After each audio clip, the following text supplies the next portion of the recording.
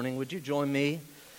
Romans chapter 15. Romans 15. And while you're turning there, you've got to do two things at once. I'm going to have you, not out loud, but within yourself, be honest to see if you believe the following. You ready? Here we go.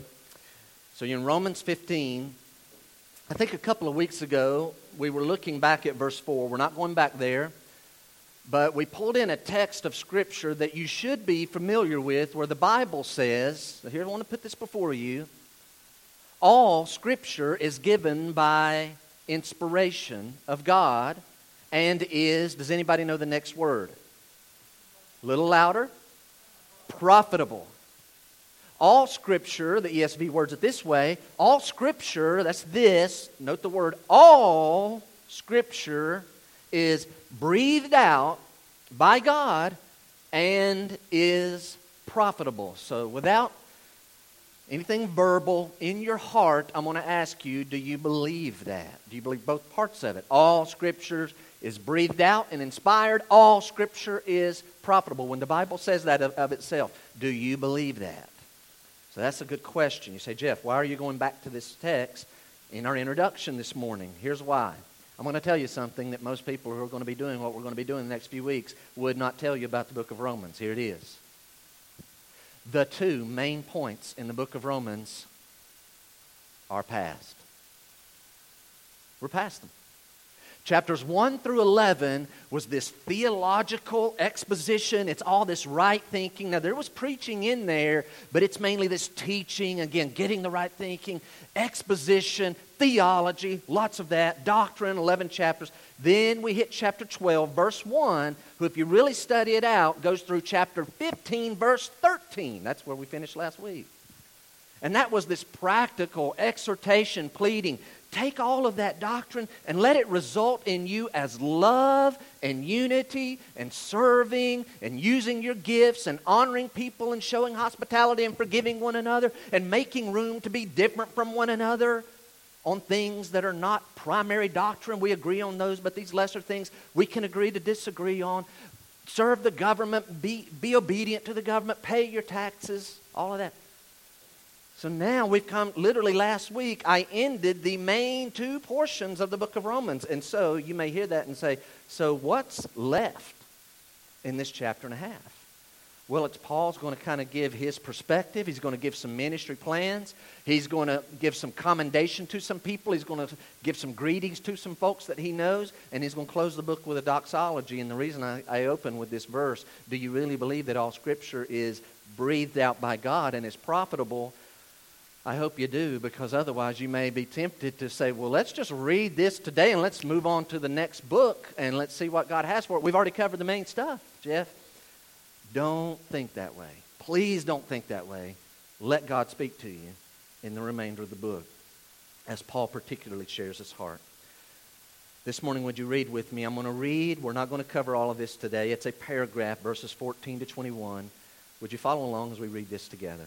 Verse 14. Paul says to the Romans, I myself am satisfied about you, my brothers, which means my brothers and sisters. What are you satisfied about, Paul?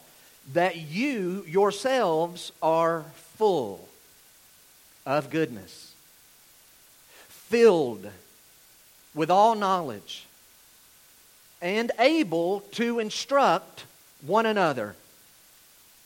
I'm satisfied. You guys are full. You have all knowledge. You are able to instruct one another. Verse 15. But on some points I have written to you, as he looks back over this long letter that he's written to them, and they would recognize the truth of verse 15. On some points I have written to you very boldly. And they probably read that and thought, you think? Yeah, you got in our face. On some points I have written to you, hey, I'm satisfied about you. I know these things about you, but on some points I've written to you very boldly. Notice the second thought, by way of reminder. Why did you do that, Paul? Gives us a couple of reasons.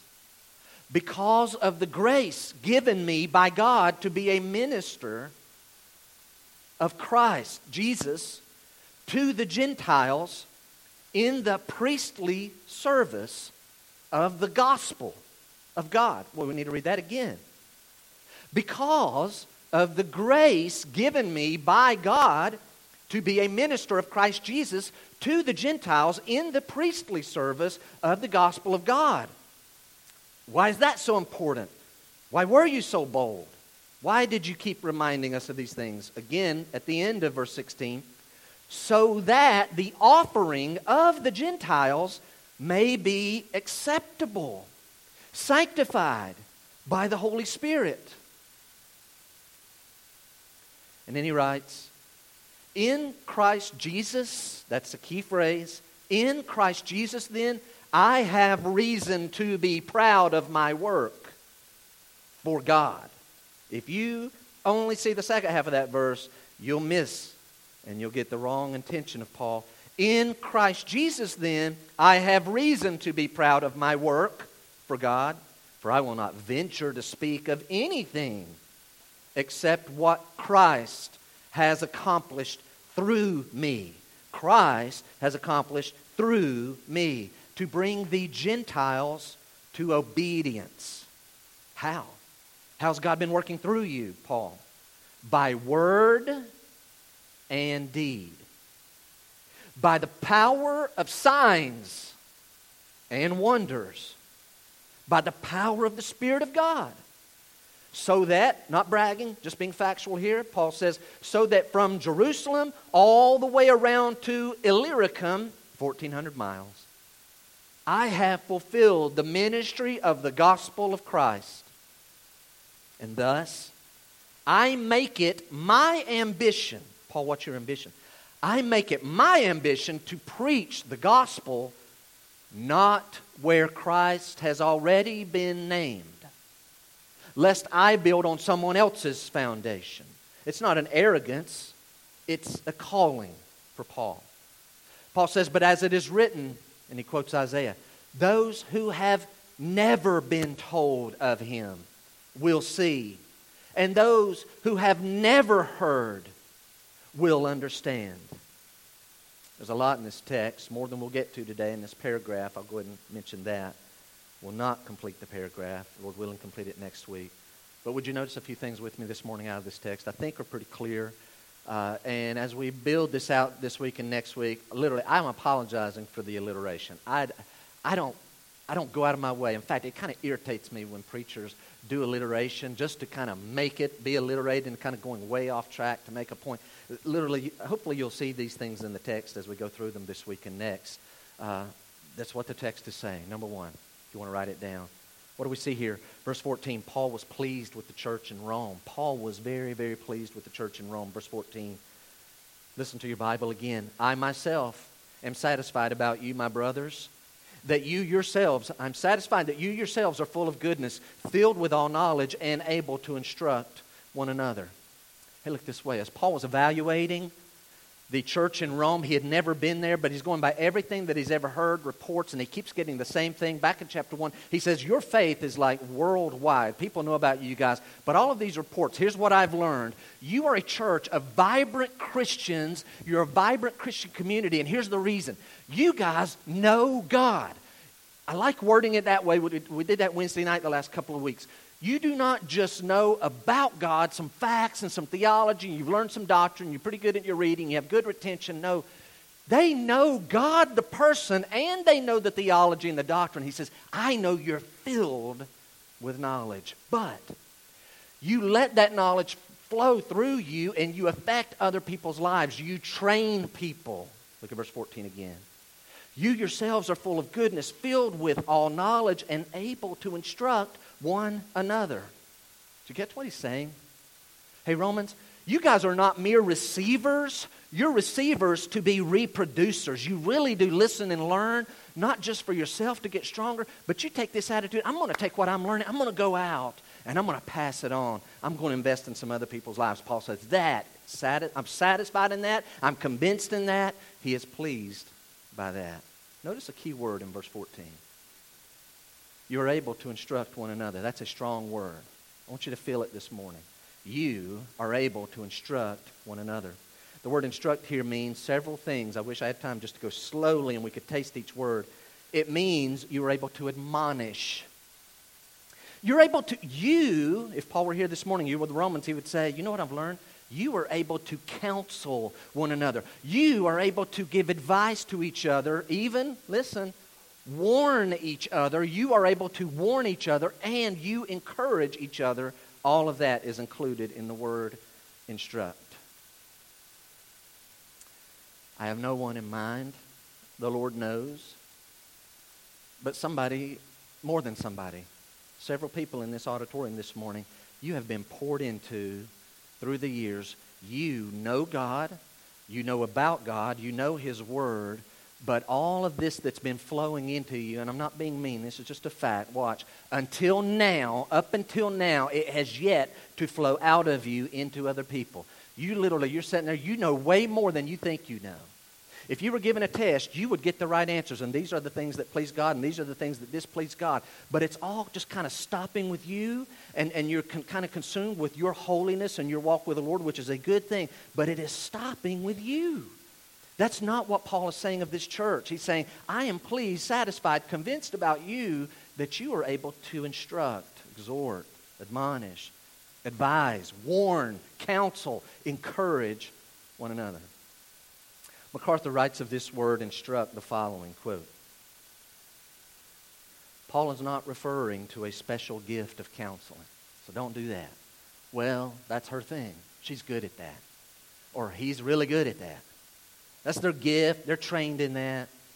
MacArthur writes, Paul is not referring to a special gift of counseling, but of a duty and responsibility for every believer that they have for encouraging and strengthening other believers. It's a duty. It's a responsibility. It's not like, they're good at that. I'm over here. I'm not good at talking. All believers, in fact. I have a lengthy quote, and I know that most of my first point here are quotes, and I don't usually do that, but this one kind of is personal, and it's his experience. There's a man named Richard Halverson. I'm assuming he has passed away. I'm assuming this was written over half a century ago because of one of the dates that he puts in here. I should have just looked at my book and I would have known. I'm confident it was over 50 or 60 years ago. So what he says then, you will notice, is still very true today. So again, Paul says, you guys are able to instruct each other, 56 AD. Halverson writes the following in the middle of the 1900s, quote, we've come a long way since that day in Rome. It is now a one-way proposition. The congregation gathers in the sanctuary on Sunday morning. I'm skipping ahead in his quote, but getting the idea. The congregation gathers in the sanctuary on Sunday morning expecting to be taught. Now listen, that is not a bad thing. That's a good thing. This is a good thing. We should expect it. We're going to get in the Bible today, aren't we? Well, of course we are. We're meeting, right? But he continues.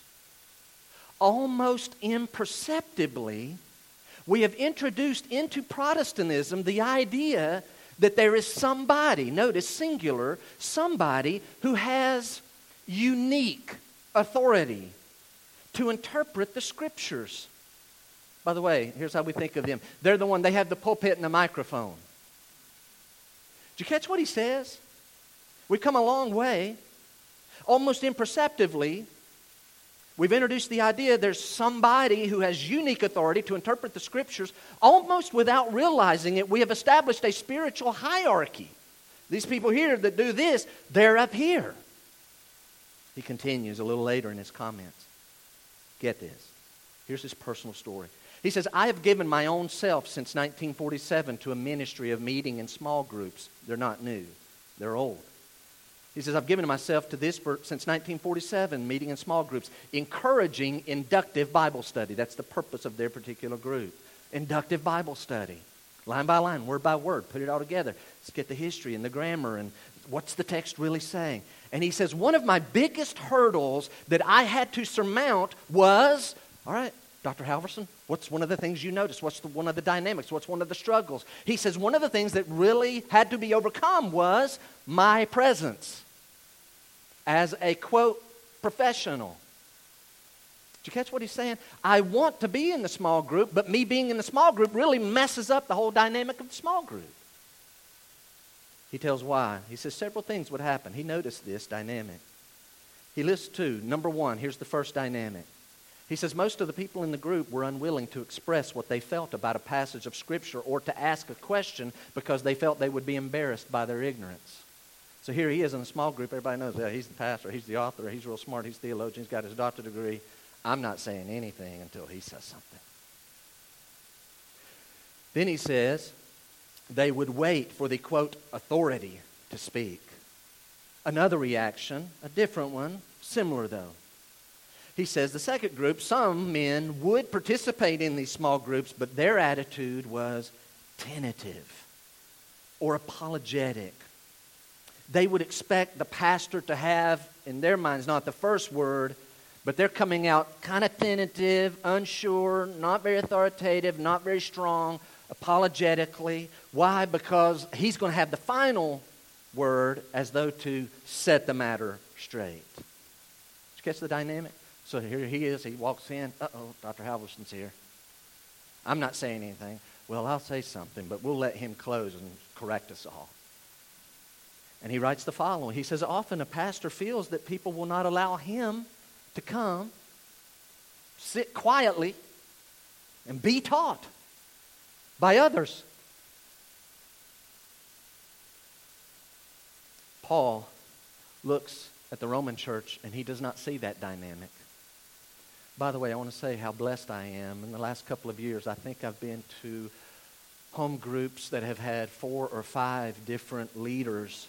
And literally each of the men, I'll not embarrass them by saying their names now, but I just wrote, I appreciate this one, this one, this one, this one, each one of them, because I was able to go and sit, and they just ran with it and got cross activity, and not everyone's just sitting there, well, what is Jeff going to say? Don't do that. Completing Halverson's comments, the following. He says, in apostolic times, every Christian was a teacher, not in a professional sense, but in the sense of a witness.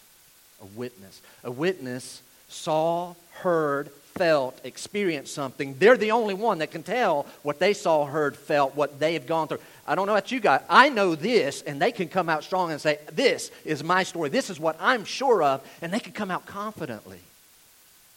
So he says in apostolic times, every Christian was a teacher in the sense of being a witness. It was not a one-way proposition as though interpretation belonged exclusively to a special class of people. So as I look at verse 14, I want to tell you what I see. I think Paul is kind of like a pastor who's not even been to Rome yet, but he's saying, I'm so pleased you guys are able to instruct, admonish, encourage, warn, counsel, advise each other, and I love it.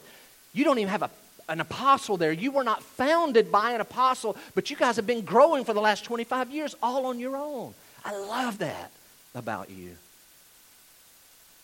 Do you know the takeaway?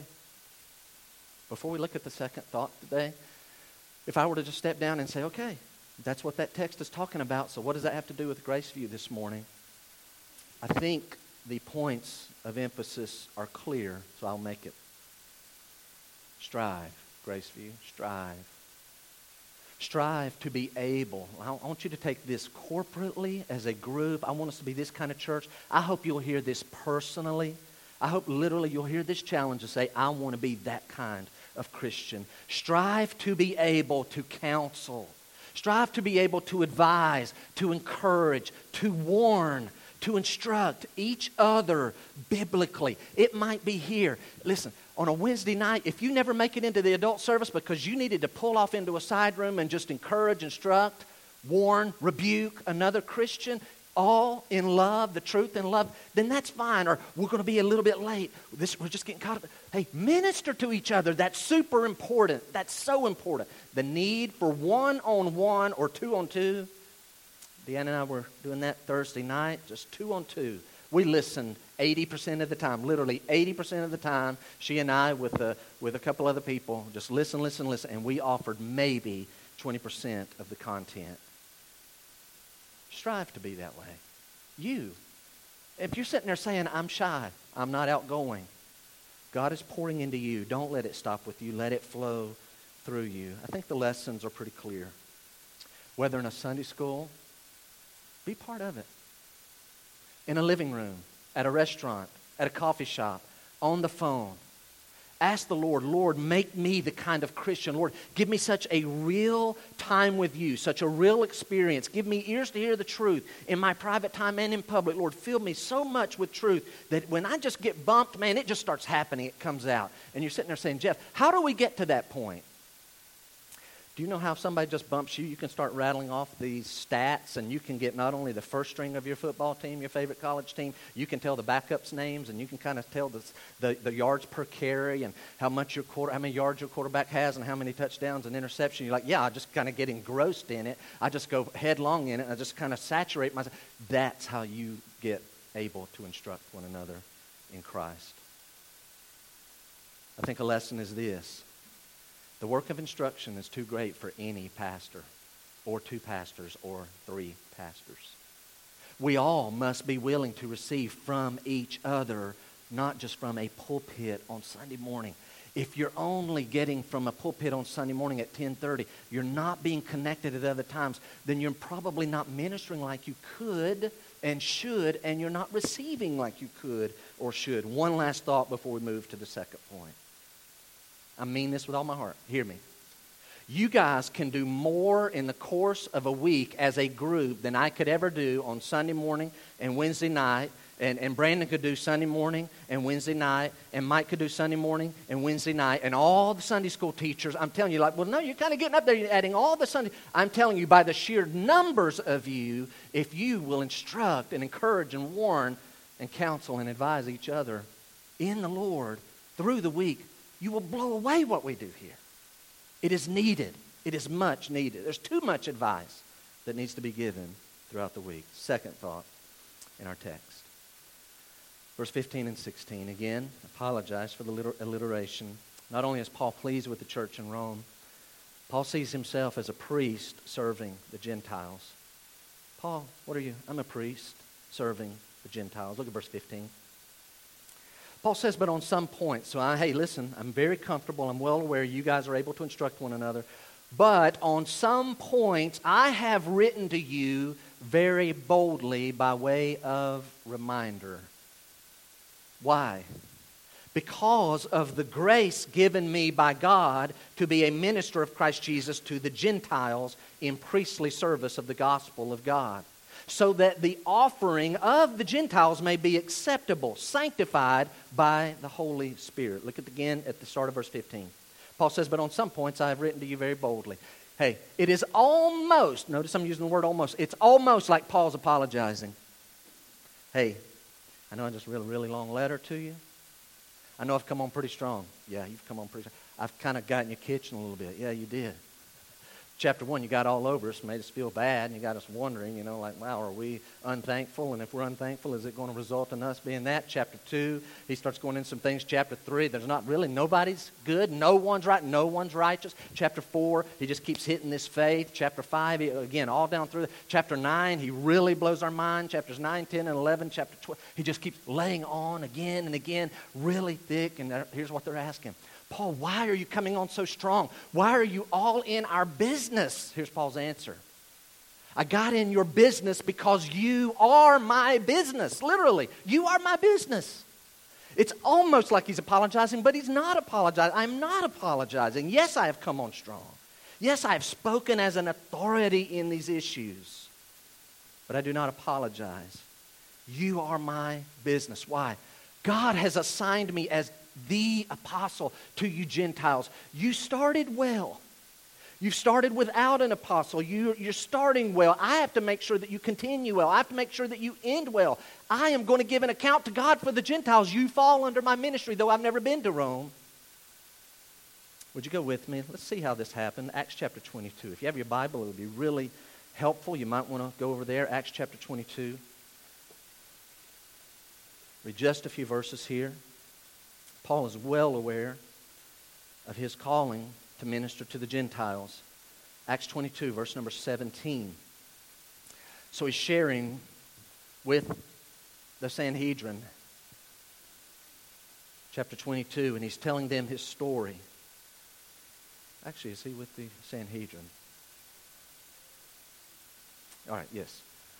Look at verse number 17. So he's talking about how I left Jerusalem. I was in Jerusalem. I leave Jerusalem. I'm heading north 150, 175 miles up to Damascus. Right before I get to the city of Damascus, the Lord Jesus Christ himself overwhelms me, blinds me. I see him as a bright light. I thought he was dead. I was there going to kill people who believed in him, calling themselves Christians. I'm going to slaughter them just like I did Christians down in Jerusalem, and some of them have fled to Damascus. I'm going to hunt them down as well. Paul gets almost to Damascus, and this experience where he meets the Lord Jesus Christ happens.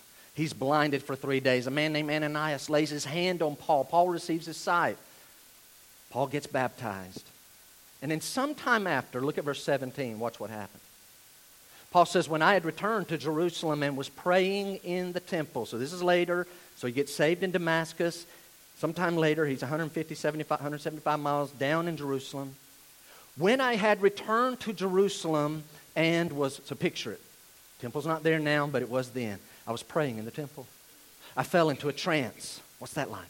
He says, I saw him, Christ, saying to me, make haste. Get out of Jerusalem quickly. Literally, Jesus is talking to Paul. Make haste, get out of Jerusalem quickly, because they will not accept your testimony about me. Paul, you need to run, get out now. They are going to hate you. Your people are going to kill you. Leave now.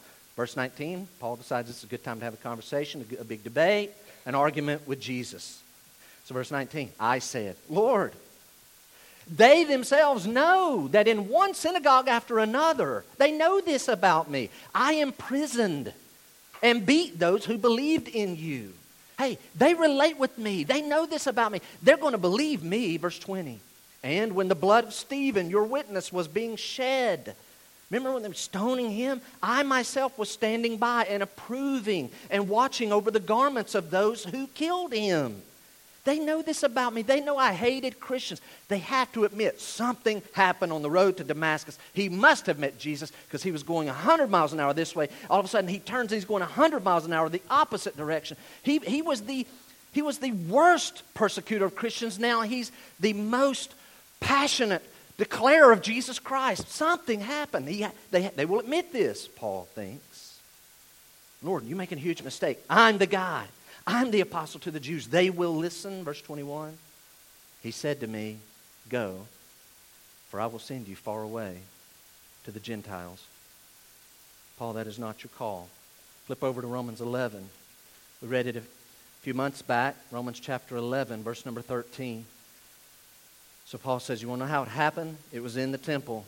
I was praying and the Lord said, your calling is to the Gentiles. Verse 13.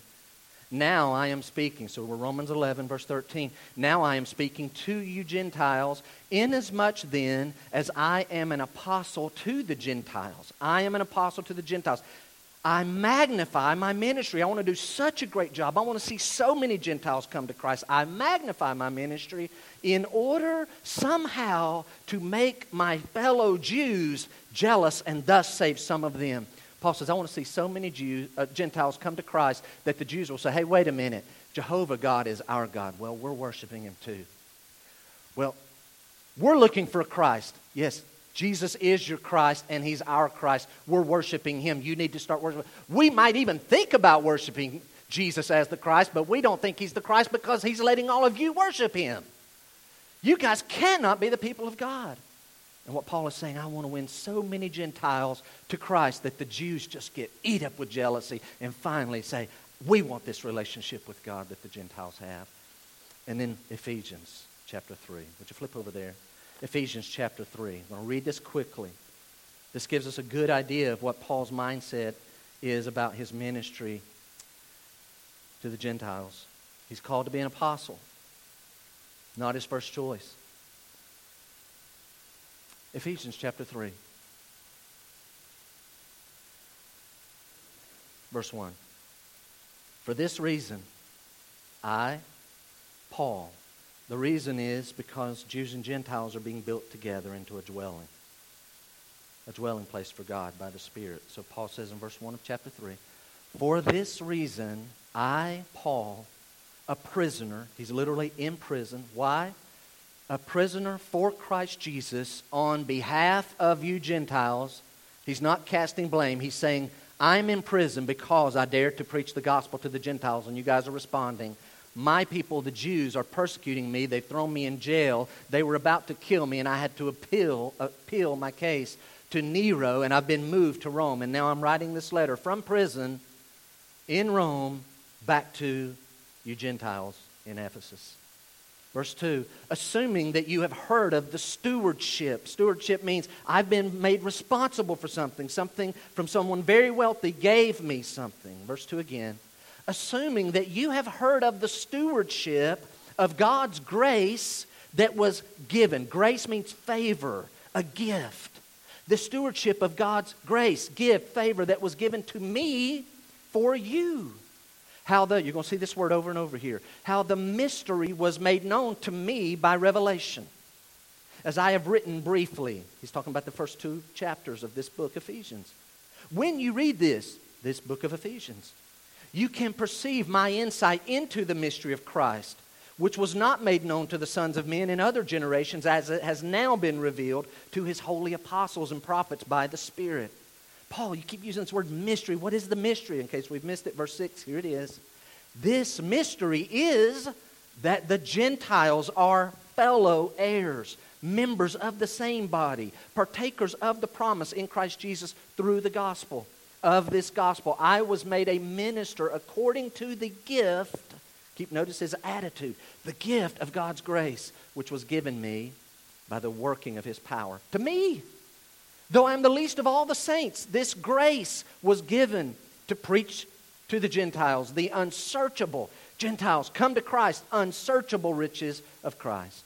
And to bring to light for everyone what is the plan of the mystery hidden for ages in God who created all things, so that through the church the manifold wisdom of God might now be made known to the rulers and authorities in the heavenly places. Paul is giving us an overview, panning out and saying, here's what's been happening. Verse 11.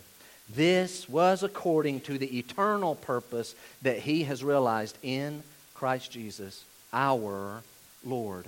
In whom, Jesus, in whom we, he's talking to Jews and Gentiles, we have boldness. Okay, anybody can have boldness. I've seen silly, foolish, stupid people have boldness. But Paul says, in Christ we have boldness and access with confidence through our faith in him. So I ask you not to lose heart over what I am suffering for you, which is your glory. Would you write it down? Did you catch Paul's attitude?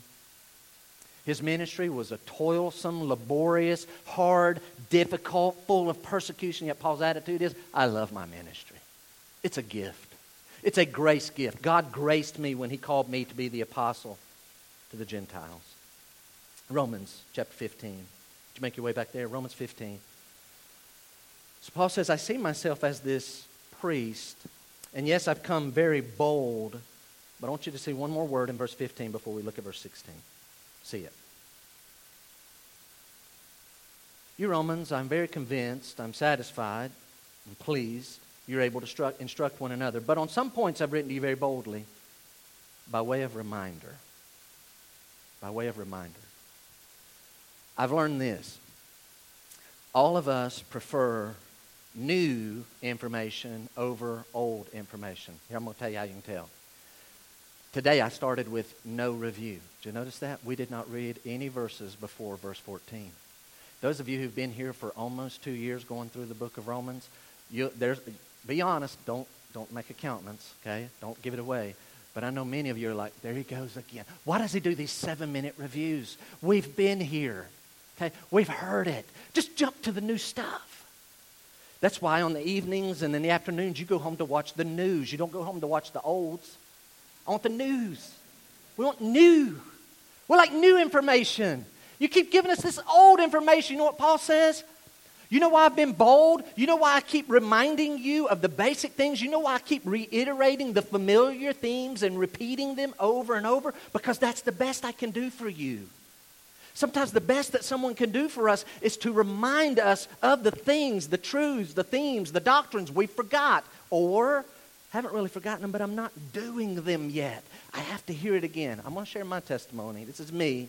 You guys are a lot better than me. You're better than me. Here's what I found. A message on love, prayer, trust, witnessing, missions-mindedness, time in the Word. It's always timely for me.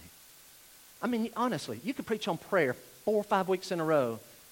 You'd get me every time. Preach on being mission-minded. Why? Because I get sucked into a whole other way of thinking. Preach on love. You want to talk about that one that gets me every time? I've never one day in my life measured up to love. You know what Paul says? I keep reminding and repeating over and over because we forget and because we have yet to live up to these things. These are the main things. Yes, we're going to introduce some news. Here's what Paul does. He introduces a topic. He goes deeper, and then he moves on. He brings in another topic. What does he do? He keeps going back to that one. And he introduces this one, and he brings in another one. But he keeps going back to that one. And he just keeps building out and building out. John, in 1 John, does it even more than Paul does in the book of Romans. Paul says, I am bold because of my calling. You are my business. I am reminding because we need to be reminded. I always think of golfers. These guys make millions, hundreds of thousands of dollars, if not millions. And they get messed up. It doesn't take much. And so they hire someone to come and just stand and watch them that's an expert, someone that has a good vantage point. And they video them. And before long, they're talking about the simplest of things. Well, let's talk about your grip. It's not right. It's about 1/8 of an inch, 1/4 of an inch. You need to do that, right? Let's talk about your stance. Look at your posture. What are you looking at? What is your thought process? Why are you using that? This is why I like to play golf with Tim Turner. Tim Turner is really good. He's really gracious, but he knows what he's talking about. He talks me off the ledge. Like, put that back in the back. Put that 3-wood away or I'm going to break it. Grab the 5-iron. And every time I listen to him, it always works. He needs to stop playing golf and just caddy for me, right? Because I need so much help, and he's so good at it. You know what Paul's doing? Fundamentals. I'm going to keep hitting you with the fundamentals. Look at verse 16. I do all of this because of the grace given to me. I keep reminding you, I'm very bold. Because of the grace given to me by God to be a minister. Mark that word. Somebody give me another word for minister. A minister is a, say it, servant. Minister sounds a lot fancier. We like that word. What are you? I'm a minister. Okay. Servant. Oh, yeah. To be a minister of Christ Jesus, that's a key word. I can't go into all of it. I don't even understand all of it. I just know that anyone that I read had read of that word. They were all like, well, this word and all the meanings of the word behind it and how powerful and how important. And it kind of carries over to this next phrase. He says to be a minister of Christ Jesus to the Gentiles in the priestly service. Those two words, minister, priestly service. I'm going to cut to the chase. Here's what Paul is saying by using these two strong words. He's emphasizing, I am a servant of the Lord Jesus Christ, and I do this willingly. I do it generously. I do it devotedly, energetically. I want to absolutely do my best. I'm telling you, if you were to go back in time, you could meet Paul 1900 and some years ago, and you were to meet him. Hey, man, what's your name? Saul Paulus. Saul Paulus. What do you do? What do you do? I'm a sent one. Sent one. Did you say sent? Yeah, I'm a sent one. We're called apostles. Apostles, sent ones. All right, man, you haven't told me. What do you do? What do I do? I run errands and give messages. You run errands. Dude, hate to tell you, it sounds like you're like some kind of servant. No, I'm not like a servant. I am a servant. You're admitting it? Oh, I'm more than admit it. I'm grateful. I am thankful. I delight. I'm a sent one. I give messages. I run errands. I am a servant. I am a sent one. I'm a minister. And I do it willingly and joyfully, and I want to do it generously and accurately and the best I can. I wished I knew who. I maybe should not have put it on your handout because I don't know who to give the quote to. I probably could have researched it a little better. But would you write this down and mark it in your mind? Whether being a servant is a matter for pride or for shame, it all rides on one thing. Whose servant are you? Whether being a servant is a matter for pride or for shame depends on whose servant you are. Imagine running into someone and they say, you ask them, what do you do? I'm in service. Service. Oh, okay, what kind of service? You run a route or no? My service is kind of secret. Oh. Secret service. Hey, what? Yeah. You look kind of big and kind of cut and kind of strong. And you don't know the president, do you? A little bit. You ever see the president? Only every day. Do you ever touch the president? Only every day. Usually on the arm, sometimes on the shoulder. You know the president. you serve the president. Absolutely. Do your parents know that? Don't get my mom started. If you ever meet my mom, all she's going to talk about is, oh, my son, he's in the Secret Service. You like your job? No, I love my job. How much they pay? It ain't about the pay. Love my job. I don't want to do anything else. This is what I want to do. Because I get to serve the president. You know what Paul says? President, kings, lords, put them all together. I serve the one who's the king over all the kings, who's the Lord over all the lords. I serve him. It's a matter of pride. I get to serve Christ. Would you look one more time, verse 16? To be a minister of Christ Jesus to the Gentiles in the priestly service of the gospel of God, so that the offering of the Gentiles may be acceptable, sanctified by the Holy Spirit. Paul says, I see myself in priestly service. I want to make something really clear. There is only one mediator between God and man. So here's God and all of mankind. Only one mediator, only one go-between. If you want to go to heaven, you must go through Christ. If you want to pray, you have to go through Christ. If you want a relationship with God in this life, it must be through Christ. Only around here we have no room set aside. We don't take calls and schedule sessions for people to swing by the church and meet with one of the pastors. I just need to kind of confess my sins. We don't do that nonsense. We have our own problems. You confess your sins to God through the Lord Jesus Christ. You confess your sins to Him. We don't do that. But here's what the text says. God also uses all of His people as priests to offer offerings to God. Paul's attitude, again, 1 Peter chapter 2, verse number 9. Look at this text. 1 Peter chapter 2, here's what the Bible says of us all. But you are a chosen race, a royal priesthood, a holy nation, a people for His own possession, that you may proclaim the excellencies of Him who called you out of darkness and into His marvelous light. What's Paul saying in verse 16? Get it. Just as in the Old Testament, priests worked and served so that they can offer sacrifices to God. Here's Paul's attitude. Gentiles, I want to work with you so much that you are not just saved and not just informed. And people with my gift set have to remember it is not enough to get them just saved. It's not enough just to get people informed. The goal is that they will be obedient in verse 18, that they will be set apart, sanctified, become Christ-like, that they will become literally acceptable offerings to the Lord. Paul says, all of you Gentiles, if you're a Gentile, I am too. Here we are reading his book, still being discipled by him. Paul says, all of you Gentiles, you are my offering to God, and I want you to be an acceptable offering. I want you to be set apart. I want the Holy Spirit to work in your life. Don't just be saved. Don't just be informed. Be growing. Become more and more like Christ. I didn't think of it this way, and this is not a direct quote, but John R.W. Stott pointed out this. Gentiles.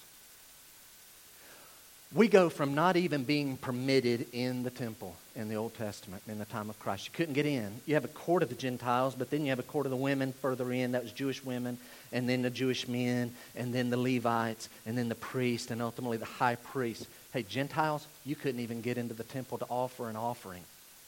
And now, you are the offering that is pleasing to God. You know what an offering is? It's presenting this and saying, here, does this please you? Does this make you happy? Paul says, Gentiles, I want to work with you so much that you are an acceptable, pleasing, set apart, sanctified, Christ-like offering to God.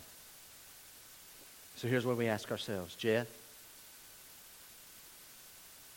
what does that have to do with us? Let that motivate you. Christian, let Paul's mentality motivate you, honestly, right now in your heart. Think this thought: God, help me to have a mentality of having my own converts that you use me to minister to them, Lord. I don't want to stand empty-handed before the Lord Jesus Christ one day. I want to offer you converts that have been made acceptable by obedience and sanctification through the power of the Holy Spirit. Lord, don't let me come in front of you just saved.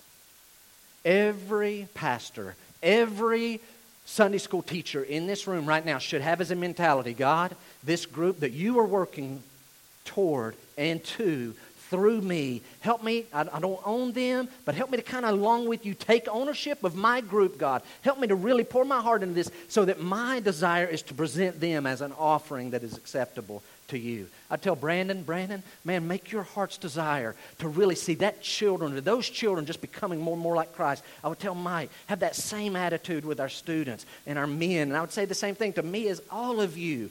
I would say that to you as a parent. Really desire to offer your children as a neighbor, as a coach. Boy, there's a strong relationship there. If you're a coach, if you're a teacher, if you're an employer, an employee, God, help me to use that as an offering of those people to your service. Paul saw himself as a priest serving the Gentiles. And Paul was very pleased with the Roman church. And then thirdly, we'll get it next week. See, I knew I was stopping after the second point. And you're sitting there saying, and bless their hearts, those people in the sound booth are going, he's not even through half the slides. Oh my goodness. We're going to be here till 1 o'clock. No, we're not. Will you give me like 4 minutes? Give me 4 minutes.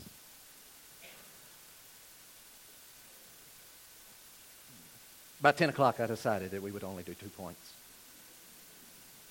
And by the way, there's a fourth point that I literally chopped off, and you'll see what the alliteration is. I was frustrated. Like, it really takes 4, but I don't have time but for 3. And God's like, no, you don't have time but for 2.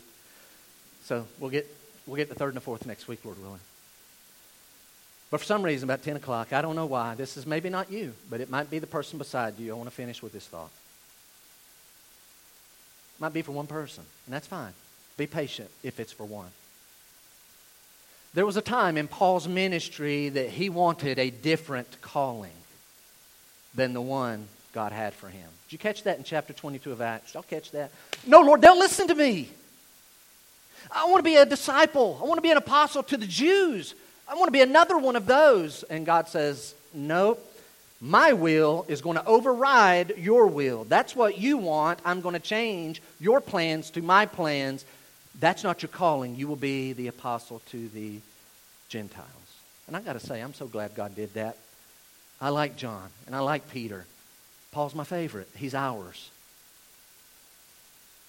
And I think it's safe to say, if you go back and read this chapter, this passage, verse 15, 16, and following, and I think if you were to read again Ephesians chapter 3, he keeps talking about his calling is this gift. It's this grace. I'm the least of the saints. I can't believe God actually let me do this with the Gentiles. But that's not his first thought. His first thought was, I want to be another apostle to the Jews. And yet Paul eventually saw the wisdom of God. I believe his love, I know for a fact, his love for the Jews never wavered. He still ministered to them when he could. When he went to a new city, he always started with the Jews. A few would get saved, most would reject, and then he would go to his main calling. It was proper to start with the Jews because the gospel goes to the Jews first and then to the Gentiles. And so Paul would always do that, but ultimately his main calling was to us. Not his desire, not his first wish, but it grew on him. And I believe that love for the Jews never died, but God started giving Paul a passion for Gentiles. You say, Jeff, what does that have to do with us?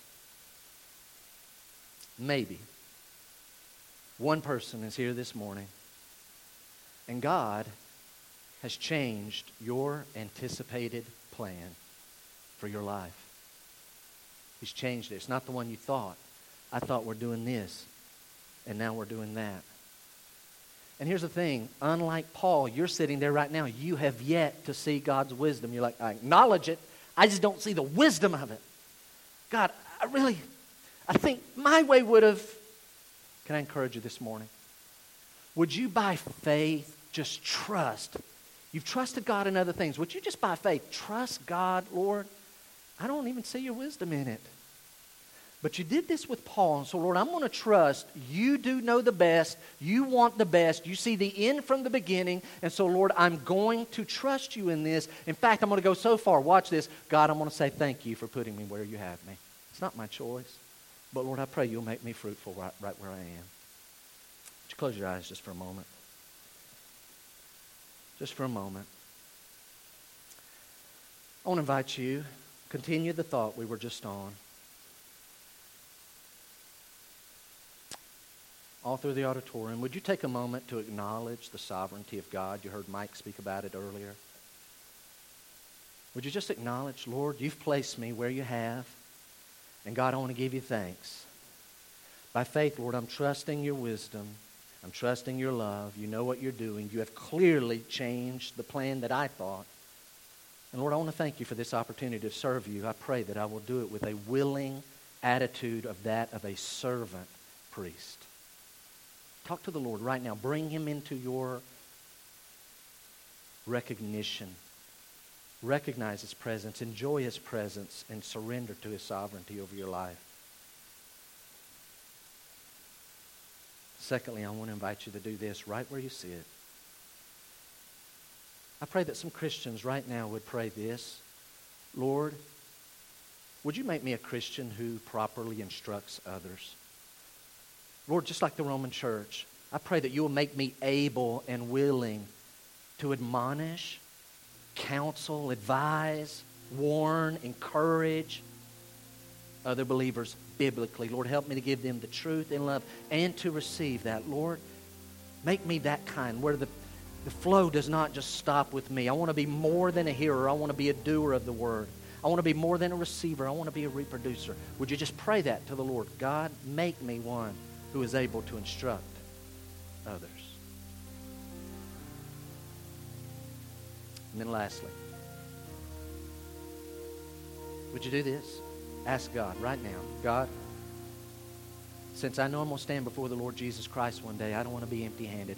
Would you give me some converts to Christ and help me to be part of their discipleship to where they grow to become an acceptable offering, sanctified by the power of the Spirit. Lord, use me to influence others, not just to speak into them, but Lord, just to live life, stay the process, really see them be acceptable offerings to Christ. Lord, you've heard these requests. Lord, for the one person, I have no idea who that is, but they're struggling with how you've changed their plans. Lord, I pray they would see that your plan is best. And now Paul in heaven would not change a thing. Father, would you make each one here, every true Christian, grow in their relationship with you and in their knowledge of God, Lord, to where when they rub against each other in life, they instruct each other and we multiply the work. Father, I pray that you would put within our heart an insatiable desire that never stops, that we want to present an acceptable offering of saints to you as you work through us. Would you stand?